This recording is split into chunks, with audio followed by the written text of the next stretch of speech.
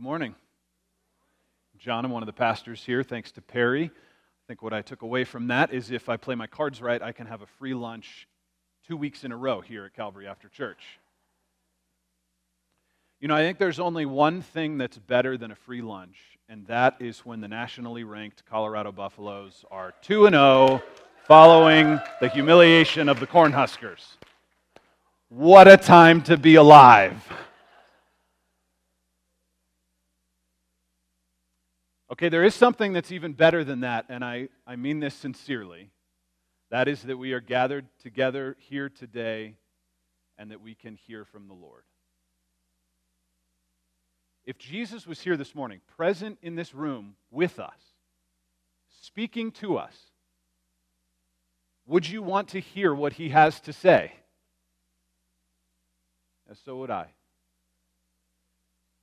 We are studying together this fall the revelation of Jesus Christ, the last book in your Bible.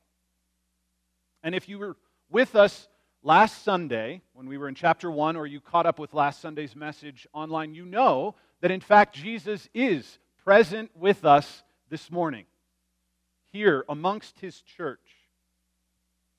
And we want to hear from him today.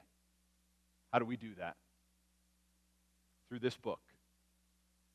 And through the power of his Holy Spirit. And we want the voice of Jesus to speak clearly to us through the Holy Spirit today. The last verse of chapter 2 of Revelation says this: "He who has an ear, let him hear what the Spirit says to the churches." This is a phrase that we will hear repeated 7 times in Revelation chapters 2 and 3. And if you look at these 2 chapters in your Bible and read them, I hope you have. If you haven't, I hope perhaps you'll read them several times this week. You'll notice if you look at them in your Bible, and your Bible is one of those that happens to have the words of Jesus written in red, that every single word in Revelation chapter 2 and chapter 3 is in red. These 2 chapters are exclusively the words of Jesus. And they contain 7 messages to 7 different real-life churches that existed in the first century. The Apostle John had received a vision of Jesus while he was exiled on the island of Patmos. And Jesus told John to write what you see in a book and send it to the 7 churches. To Ephesus, and to Smyrna, and to Pergamum, and to Thyatira, and to Sardis, and to Philadelphia, and to Laodicea. Here they are, a picture. You can see that these 7 churches are located in what we call today modern-day Turkey. This is where John was exiled in an island southwest of Ephesus. And these weren't the only churches in the region when John sent this. So why these churches in particular? Well, clearly you can see that it was easy for the postal carrier to follow this route. And it was, in fact, a common route in the first century. But there were many more churches in this region than just these 7. So why these? And why 7? Well, what have we learned thus far in our study in the book of Revelation about the number 7? It occurs a lot. What does it mean? It means completeness, fullness. And so the messages that we see throughout chapter 2 and chapter 3 sent to real churches that had real problems, real challenges, real people who were a part of it. And there are, in fact, particular messages for those churches. But it's not only addressing them. I think what's happening in Revelation 2 and 3 is that the Lord Jesus is sending messages to all churches of all time. This is the revelation of Jesus Christ, that churches throughout history might hear these messages and listen to these timeless words. They have been called a sort of report card for healthy churches. Jesus' assessment of them. He commends and corrects and calls these churches to be the kinds that he wants, not just in Asia Minor, modern-day Turkey, but throughout the world, to spread the gospel until he returns to the earth. So today we're going to spend our time looking at 3 hallmarks of healthy churches from Revelation chapter 2.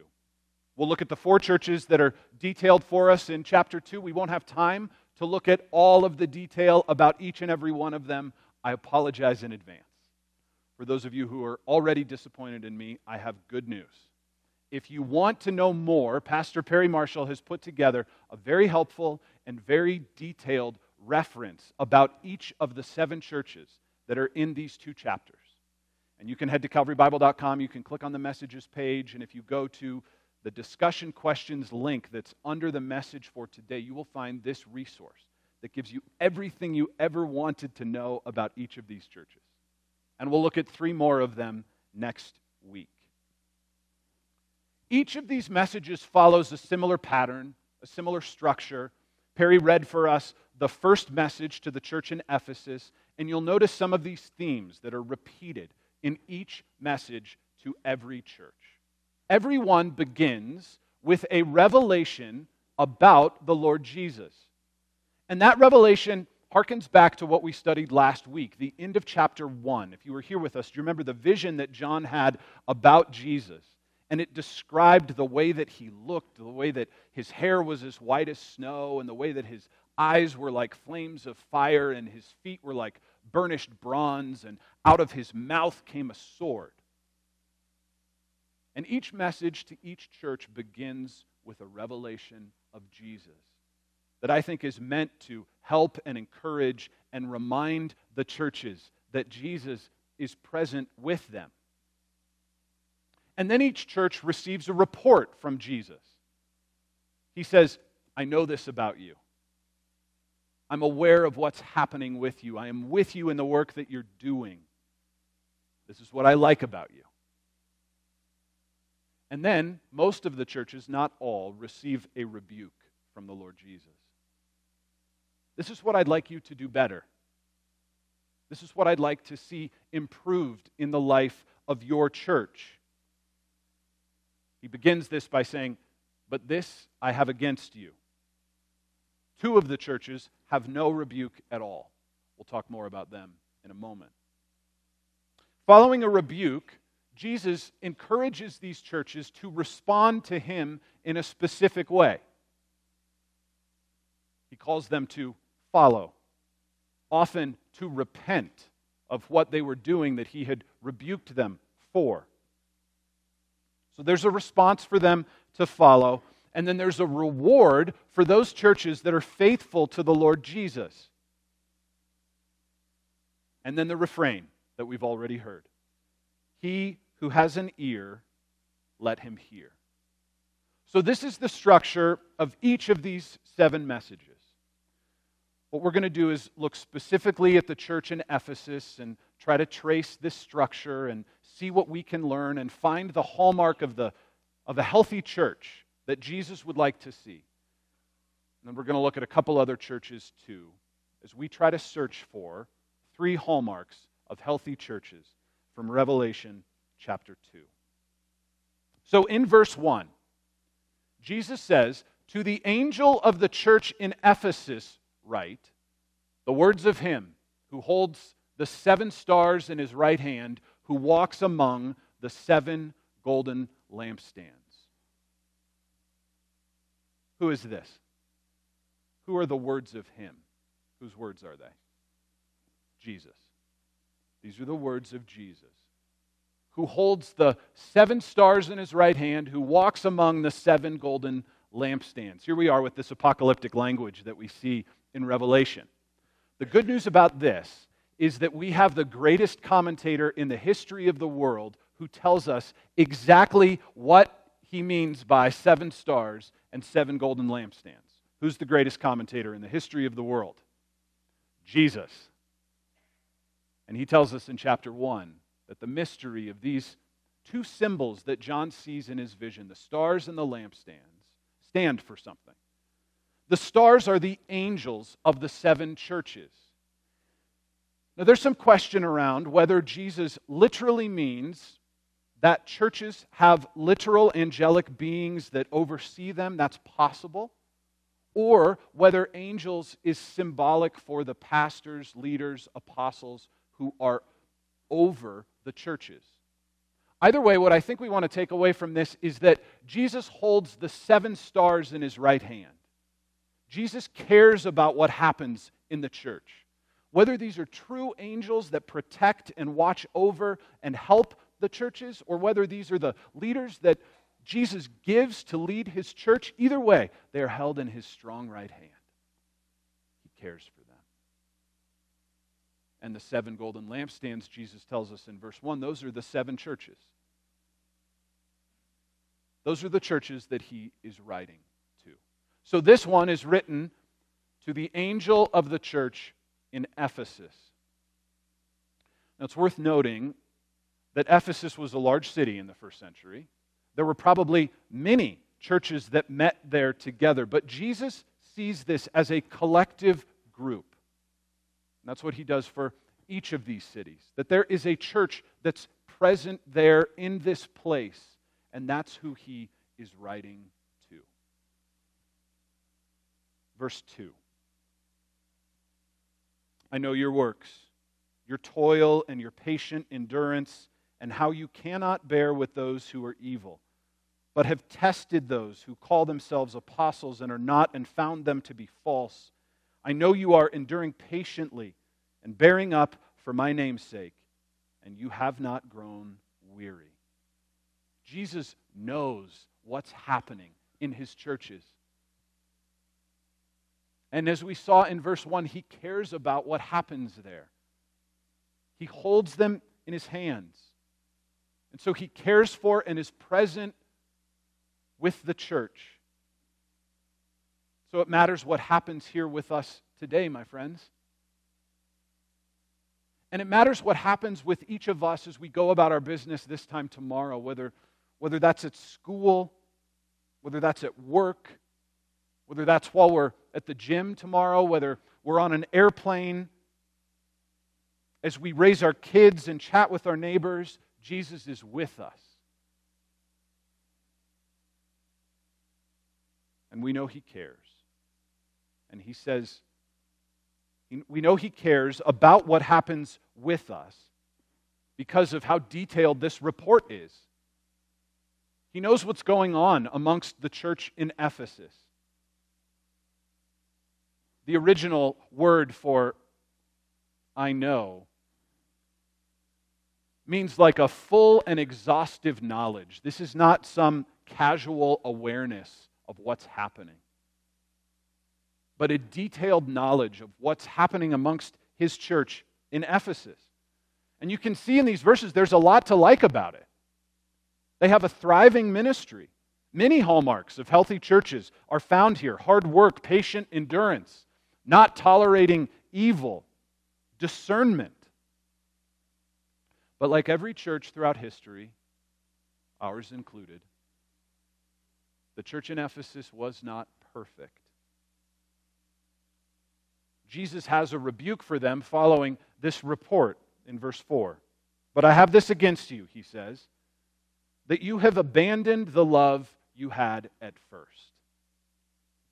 The love you had at first. Love is the first hallmark of a healthy church. The love you had at first. Do you remember the initial enthusiasm you had when you first came to know the Lord? We were so excited when we became aware that God loved us and what he had done for us through his son Jesus. And we just overflowed with love for God in those early days. We would tell everybody about him. We would think about him all the time. It's not unlike our first love of another person. We do crazy things when we fall in love. When Lindsay and I were first dating, I was working a job in Denver that had me work insane hours. I would get to work at 2 o'clock in the morning. And Lindsay was still a student here at CU. And when we were first dating, we would spend as much time together as we possibly could, regardless of my schedule. And so there were times when I had to be at work at 2 o'clock in the morning, which normally meant that I needed to sleep for a little bit before I went to work, and then I would come home and sleep for a little bit. But there were times when Lindsay and I were hanging out, and it was so much fun that I just wouldn't go to sleep. And then I would go straight to work. And I'm not exaggerating when I say that there were times when I would have to stand up at my desk so I wouldn't fall asleep because I had been spending so much time with Lindsay. I just couldn't get enough of her. I'm ashamed to admit that I cannot remember the last time I had to stand up at my desk here at church because I just was spending so much time with Lindsay that I wasn't sleeping. Right, when we experience love for the first time, there is this enthusiasm that just overflows. What was it like for you when you first loved God? When you first became aware of His love for you? Did you act differently than you might act today? There is nothing like the love that you have at first. So what kind of love is Jesus talking about here? There are questions about this. Is this really love for God, or could it be love for others? Might be both. I tend to think that Jesus has in His mind love for God. And that's because of what Jesus said in Matthew chapter 22 when He was asked, what is the greatest commandment? And Jesus said, you shall love the Lord your God with all your heart, with all your soul, and with all your mind. This is the first and great commandment. This is what every believer throughout history has been called to prioritize above all else. Love for God. With every part of us. With our heart, with our soul, and with our mind. Love for God. That's why our mission statement here at Calvary, as we try to be a healthy church, is this, that we are building Christ-centered communities of people who are fully devoted to what? Loving God first. That's what we're called to do. To love God with our whole hearts.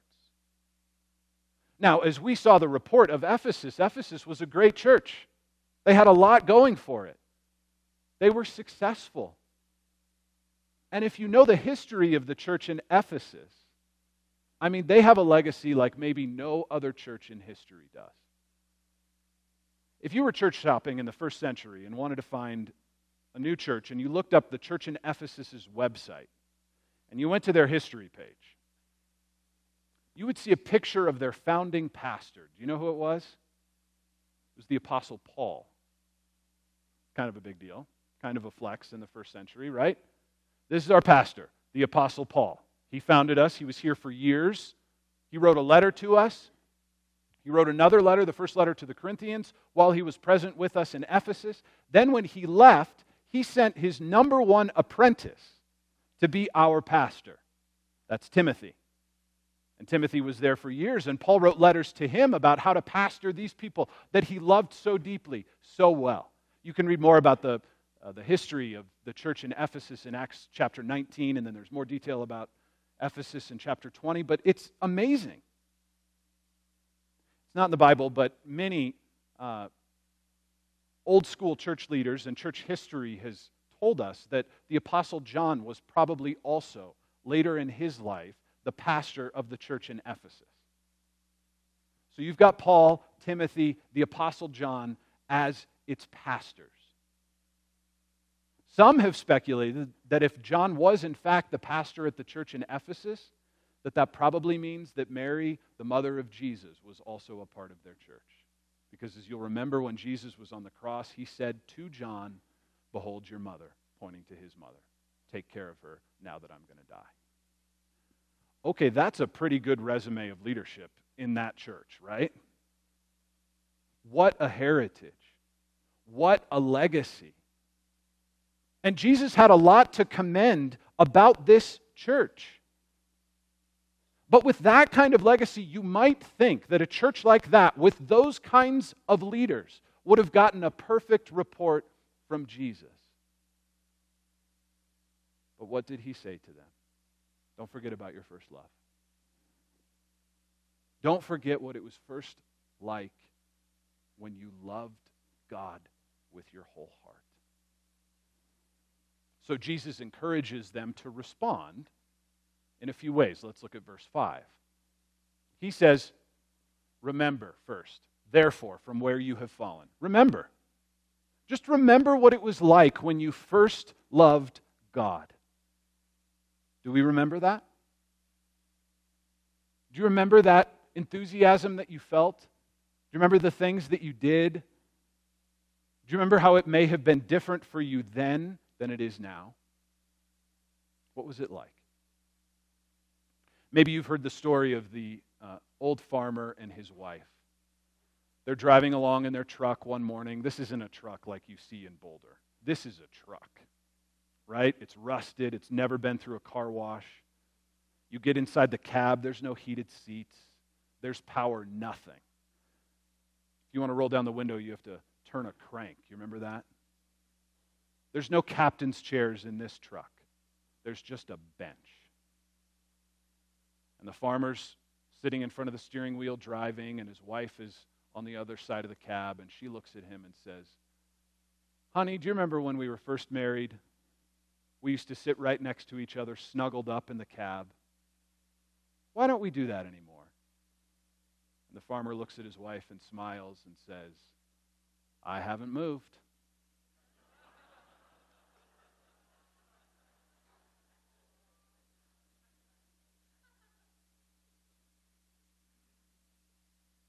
My friends, God hasn't moved, right?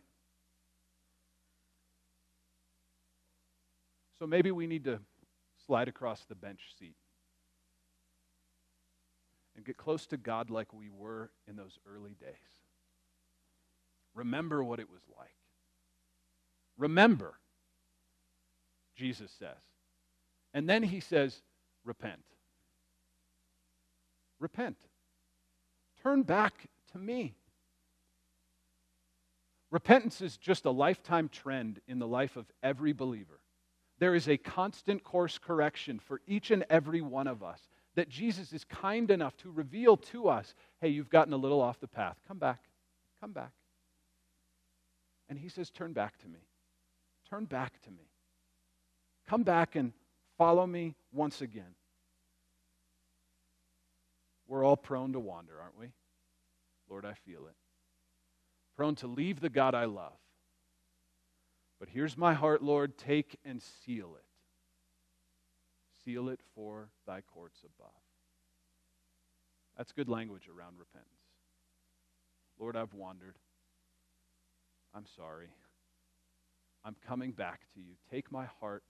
Help me return to you. So Jesus says, as a response, remember, repent, and then I circled do in my journal, and I wrote over that resume. Remember, repent, and resume. Do what you used to do at the beginning. Do the works you did at first, he says. So maybe you'll remember what it was like when you first loved God. Maybe you'll remember how you were faithful in studying his word. Maybe you'll remember how you just couldn't wait to get to church on time so you could sing worship songs to the Lord and you wouldn't miss it because it filled your heart with joy and tuned your heart to sing his praise. Maybe you remember, oh man, I was in such an amazing group that encouraged me and reminded me that I loved God. And we opened the Bible together and we prayed together, and it was so helpful for me to remember that I loved God. I need to get back to that. Maybe it's that when I was a new believer, I was so enthusiastic, I was sharing Jesus with everyone I met, and it just stirred my affections for him. And I need to get back to that. What might it be for you today? What might Jesus call you back to so that you can fan the flame of love for him in your heart? So that's our response, to remember, repent, and resume the works that we once did. And then Jesus gives a serious warning to the church in Ephesus if they don't repent. He says, if not, I will come to you and remove your lampstand. That's a bummer. That's sobering. Remember, Jesus holds the churches in his hands. He has authority over them. He calls the shots in the church. And churches that lack faithfulness to him, he'll just extinguish them. Now, the church in Ephesus remained faithful for centuries. But if you journey there today, there is no church any longer. Despite its heritage, despite its legacy, despite its leadership, at some point, Jesus removed this particular church because they were no longer faithful to him. And my friends, I think that's a warning for us. We can get caught up in our history here. God has been faithful to us for nearly 135 years at Calvary Bible Church in Boulder, and to him be the glory and praise for that. And there's a lot of wonderful things that are going on here at our church. Our church at the Boulder campus alone has grown by 20 to 30% in the last year. That's amazing. We have incredible ministries. We have beautiful programs. We have kids who are learning about Jesus, students who are being called to follow him, people who are growing and thriving. But we have to be careful to not get caught up in our success, whatever's happening here, and lose sight of what God has called us to. And we want to be faithful. We want to look to him and be obedient to what he has called us to, because it matters that our church is faithful to Jesus, close to him, centered around him. So that's the first hallmark of a healthy church, love for God. For the second, let's look at the church in Smyrna, beginning in verse 8. And to the angel of the church in Smyrna write this, the words of the first and the last, who died and came to life. I know your tribulation and your poverty, but you are rich, and the slander of those who say they are Jews and are not, but are a synagogue of Satan. And then verse 10.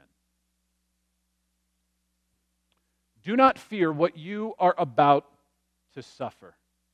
Behold, the devil is about to throw some of you into prison, that you may be tested, and for 10 days you will have tribulation. Be faithful unto death, and I will give you the crown of life.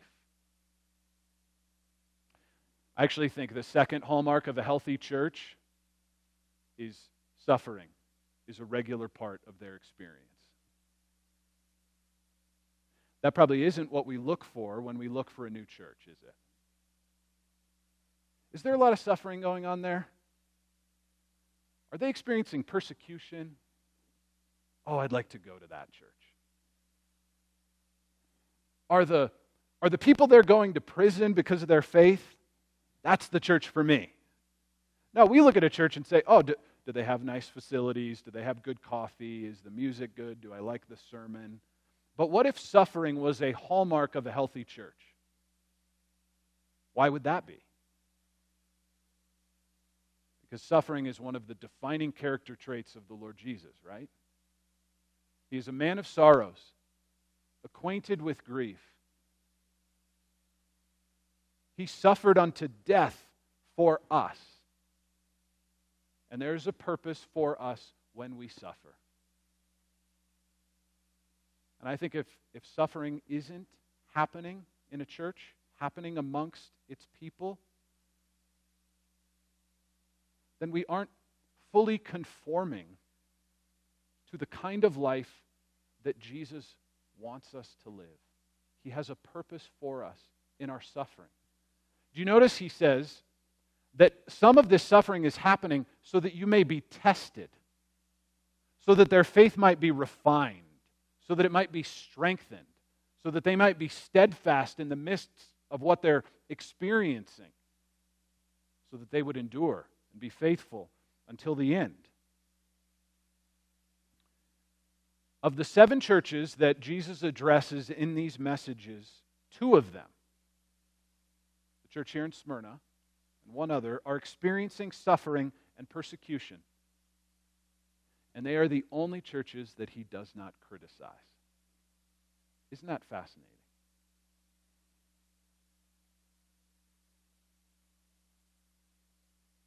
Jesus knows the difficulty of suffering.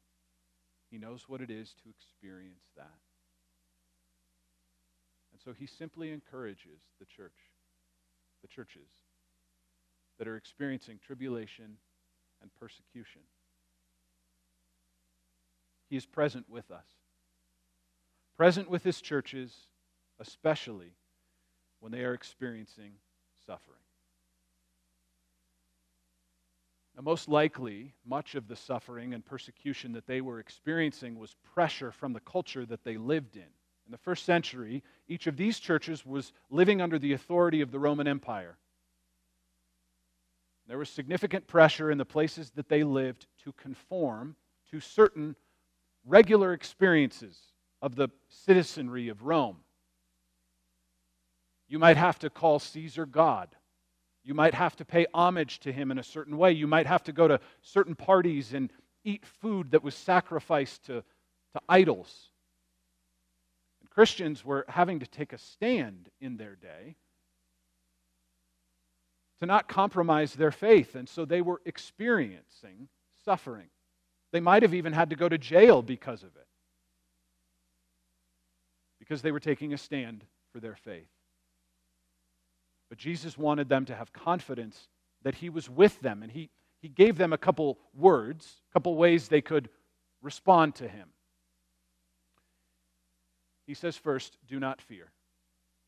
Don't have fear about what you are about to suffer. Do not be afraid, he says. But instead of being afraid, be faithful.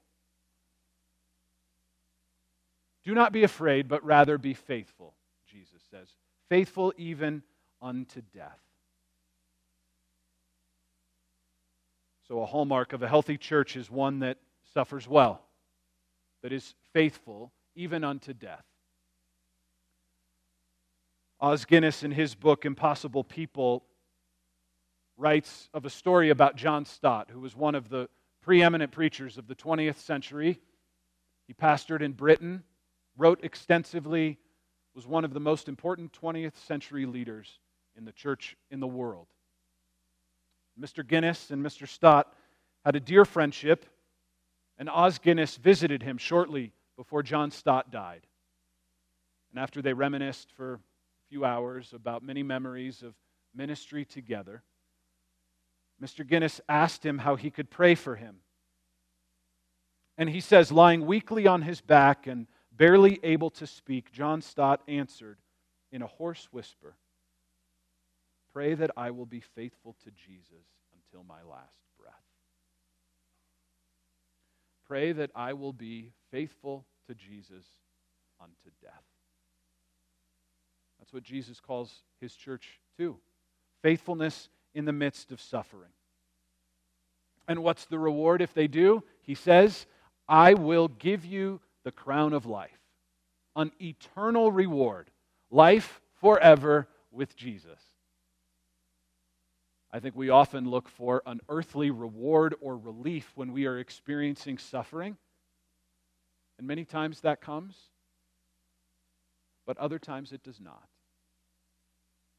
And the reward we look to is an eternal one. The crown of life.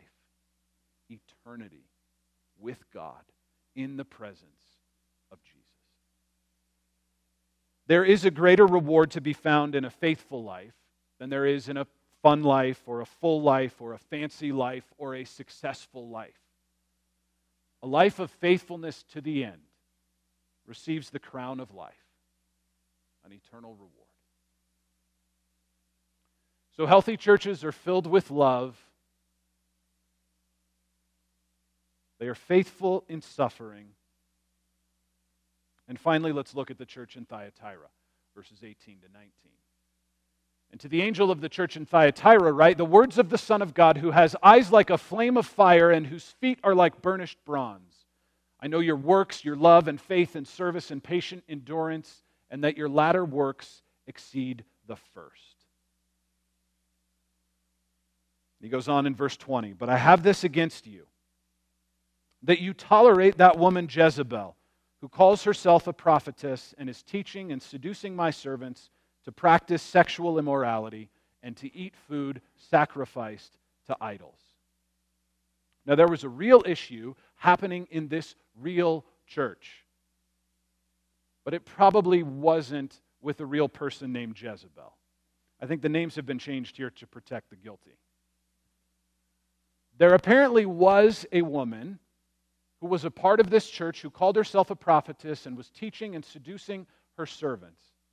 Jesus calls her Jezebel, which harkens back to the Old Testament figure Jezebel, who married Captain Ahab. She was a non-Jewish princess, and then when she became queen, she led the people of Israel astray and called them into idol worship.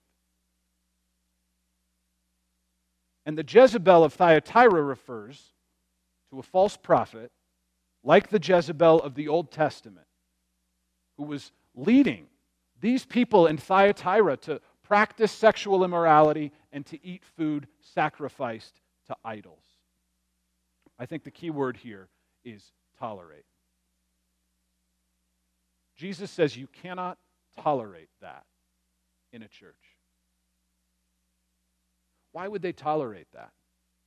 Again, remember the context of what's happening. There was pressure culturally to conform, to continue to be a citizen of Rome, to live life the way that everybody did. And what was happening in Rome, or in the Roman Empire? Sexual immorality was rampant. We think we live in a sexually immoral day. The first century was crazy. It was a common practice to eat food sacrificed to idols. And so there's just a pressure, like there is today, to conform to what everybody was doing. It's fine. It's not that big of a deal. Everybody lives life this way. Everybody eats that kind of food. Everybody practices that kind of sexual immorality. It's no big deal. This is just normal. And it leaks into the church. Can you imagine a church today feeling pressure to compromise to what's happening in its culture? And Jesus' call is to not tolerate it. The way I would say that is that the hallmark of a healthy church is holiness. That we are set apart and distinct from what's happening in the world. It doesn't matter what's going on in the Roman Empire. It doesn't matter what's going on in the United States of America. The church of Jesus Christ is called to be distinct and different from the world, to be set apart in holiness. And I think that's the third hallmark of a healthy church. Love, suffering, holiness. With God's help, this is the kind of church that we want to be at Calvary in Boulder, overflowing with love for God, faithful even when we suffer, distinct from our culture as we live lives of holiness.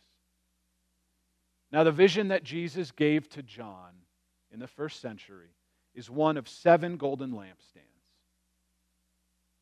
That's symbolic for the churches. And what do lampstands do? They illuminate the darkness. Think of those 7 churches along that well-traveled trade route. They were like lights along the way in the darkness of the Roman Empire, pointing people to the true light.